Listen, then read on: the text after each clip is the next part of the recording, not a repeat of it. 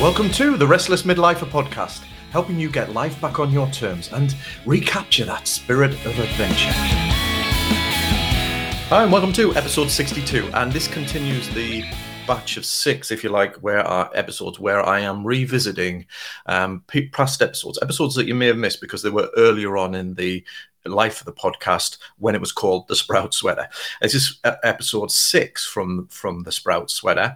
And I want to share it because I'm taking this time out in order to focus on other things around the business, and also to give you a chance to perhaps tap in and refresh, if you've already listened to the episode, on some of the key foundation principles for my approach, the midlife coaching approach, if you like, the Restless Midlifer, in terms of how to start to refocus on some of the goals and re-adventuring in midlife and getting your health back on track. And what this episode this week is focusing on: what are you working for? What's your why? But in the frame of, are you working towards building a great resume or a great eulogy? And I'll let the podcast episode explain it.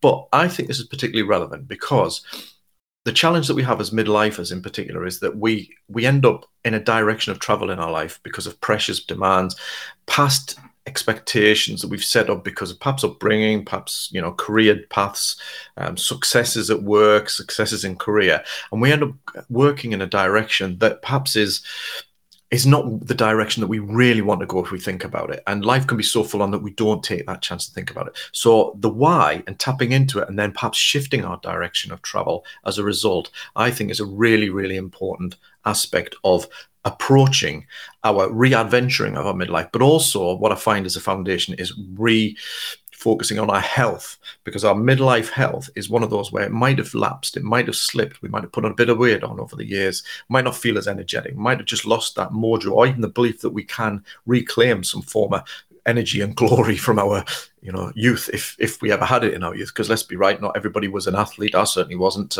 in our early years. But I think this is really important to tap into this before we then start to get into in future episodes where we revisit some of the foundation blocks on how to do it. So I'll leave you to listen to the episode. I hope you enjoy it. Let me know your thoughts or questions or feedback by emailing me at dave@restlessmidlifer.com. And as I said last week, I'm keeping you in the loop because I've launched the Midlife ReShape Academy over at midlifereshape.com. I found that after working with a lot of clients over the last few years, focusing on rekindling that sense of adventure in midlife, I've found that regaining health, energy, losing weight and feeling better in our midlife skin is a priority for so many of us.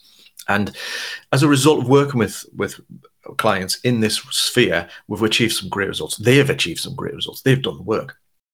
And what I've done is I've created the Midlife ReShape Academy and the content and the coaching programs within that to help those of you who are also interested in that access the approach, the learning, the knowledge, the research to help you get your midlife health goals back on track and start to achieve things that perhaps you thought were beyond you or past you, too old or it's too late for you. It's not.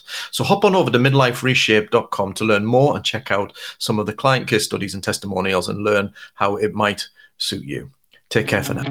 What are you working towards? A great eulogy or a sparkling resume? I was listening recently to the Peter Attia The Drive podcast, and he had Hugh Jackman on the show, and they were discussing a lot of different things. Great podcast episode. You'll find the red link in the show notes. I do recommend it. Now, ironically, it wasn't Hugh Jackman that introduced this idea of eulogy or resume. It was Peter Attia, the host of the podcast. He disclosed, he's in the process of writing a book, and he disclosed in the conversation with Hugh that he had made a commitment to work towards a great eulogy and focus on that rather than building or continuing to build a great resume. Now that struck me as really, really powerful. So we think about eulogy, it's what somebody will say about you at your funeral. Bit of a dark topic, I get that, but let's just park the negative aspect of it and just think about this. Because how many of us are working on something about which people will highlight and remark and talk about at your funeral? Or will that eulogy sound a bit like a resume? Your achievements, the qualifications, your experiences. And I don't know about you, but I'm not sure I'd like the latter as my eulogy. Now, I'm not knocking a resume or working to build a great resume. After all, building our experience, getting qualifications, working in different roles, challenging ourselves in different ways, doing different challenges and hobbies in our personal life. Yes, they can make up a great resume, but they can also be very fulfilling. They can lead to great opportunities and adventures in life. But I guess that begs the question, if you are working on building a great resume, why? What is the why? What are the reasons? What are you doing it for? Because I think sometimes we can fall into the trap of building our resume for its own sake, or building it to satisfy needs within our self-esteem. If you've got a clear purpose and a passion and a direction, and part of it is to get certain experience, get certain qualifications, then brilliant. But how often is it that we can be driven by a need to satisfy a gap in our self-esteem? Now, so let's just kind of talk about self-esteem first. And again, I've got a little reference to this, but I found a great quote that defines self-esteem, which is a big woolly topic, or terms, should I say. But I like this one. To esteem a thing is to prize it, to set a high mental valuation upon it. And when applied to persons, esteem carries also a warmer interest of approval, cordiality and affection. In common parlance, then, self-esteem is the extent to which one prizes, values, or approves or likes oneself. I think that's a great little way to encapsulate it. And there's a big focus within psychology and within self-development on building our self-esteem, or how do we manage ourselves when our self-esteem is low. And, I speak to many people who kind of would actively say and acknowledge that their self-esteem is a bit fragile, whether at times because they've been through tough times, or because it's just generally not at a high level. And I can acknowledge that. And I think it's important potentially to work in that area, to look at, well, how can we do that? What can we add in terms of coping strategies to help you cope with the negative things that might lead to you beating yourself up more harshly and that kind of thing. However, self-esteem is often based on other things. It's that collective appraisal of ourselves based on a number of different factors. So, for example, we can get a lot of self-esteem potentially from, our career, our salary, our status, our level of qualification, our place in a community, our faith. If you're particularly religious, you might have a strong faith and believe yourself to be worthy because of that, or a good person, or I'm a kind person, or I'm very helpful. I do a lot of stuff for other people. I really do put myself out for other people, and all admirable things in their place. But we can base our sense of worth on those things. And here's my question.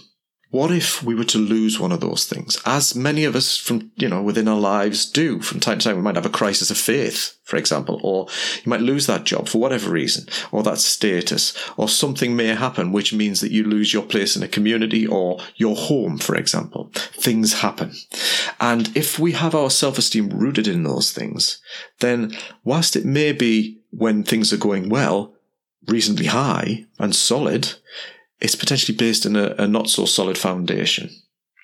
And when that foundation is rocked, our self-esteem can plummet. This is where I want to draw back to this idea of what are you working towards? The resume? And if it's genuinely in service of a bigger or a higher purpose, great.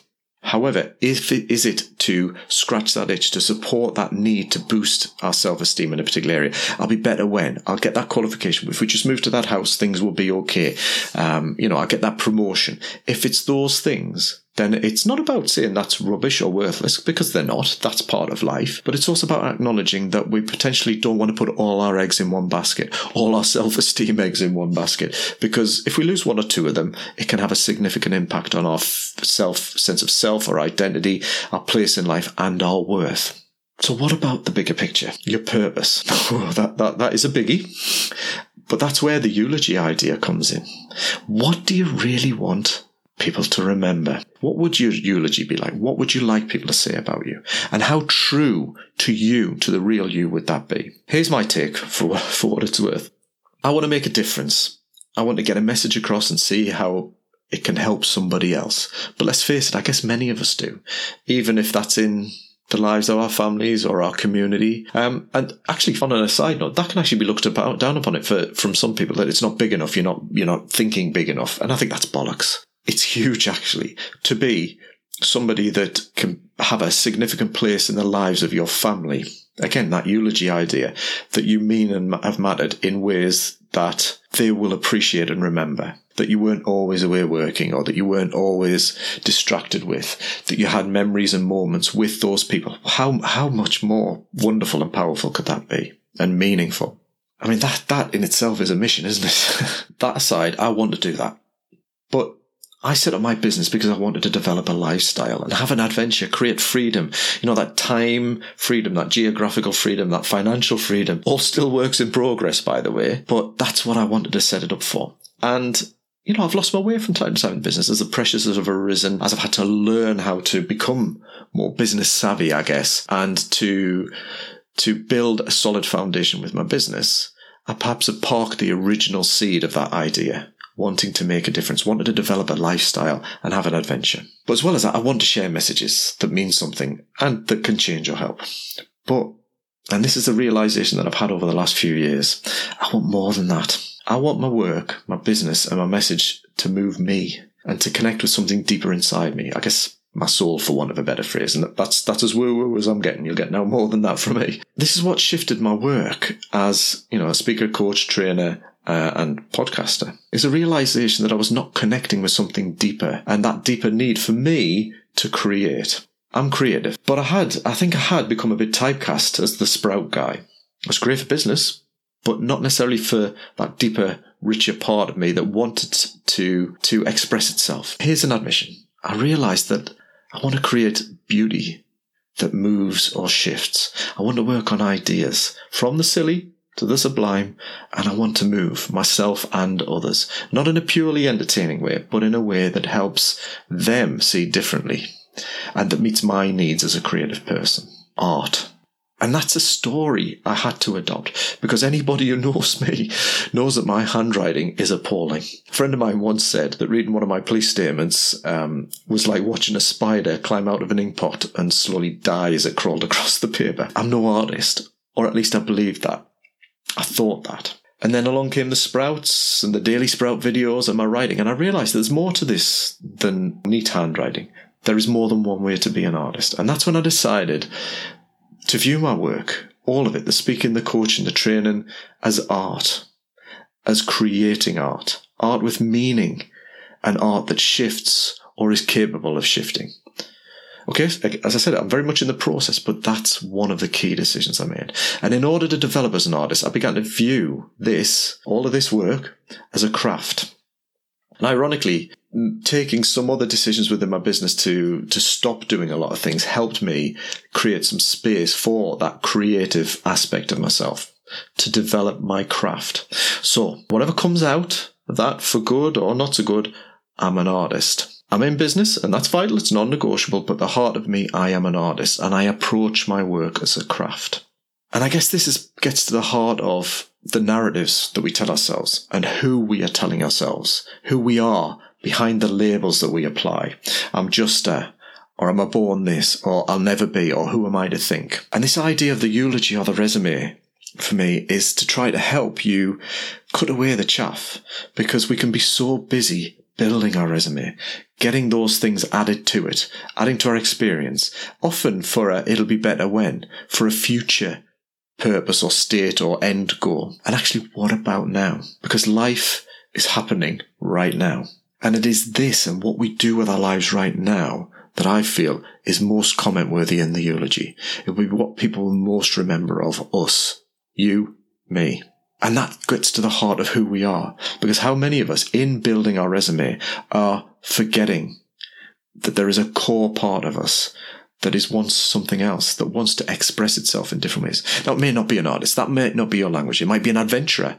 I use that phrase a lot. It might be explore. It might be to care, to support, to do something different. It might be hidden in the work you're already doing, but clouded by the responsibilities, the demands and the duties and things that you have to get done, or that you put in there in order to not confront that inner voice that is saying there is more.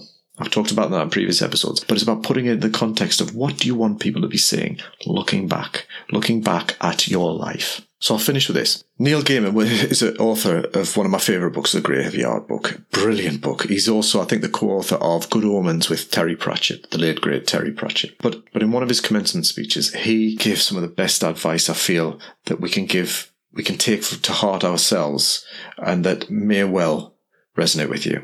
So here's what he said. The one thing you have that nobody else has is you. Your voice, your mind, your story, your vision. So write and draw, build and play and dance and live as only you can. The moment that you feel that just possibly you're walking down the street naked, that's the moment you may be starting to get it right. Life is sometimes hard. Things go wrong. In life and in love and in business and in friendship and in health and in all other ways that life can go wrong. And when things get tough, this is what you should do. Make good art. So how about viewing your life as a masterpiece in progress? Come on, dust off the canvas, rinse out those brushes and get to work. Thank you for listening. You will find all show notes, links and resources mentioned at restlessmidlifer.com.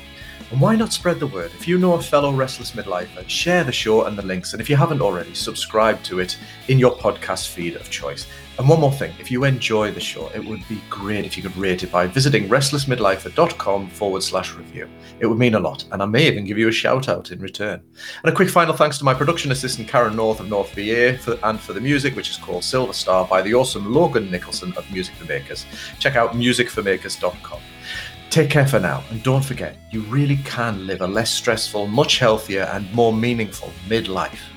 Go re-adventure.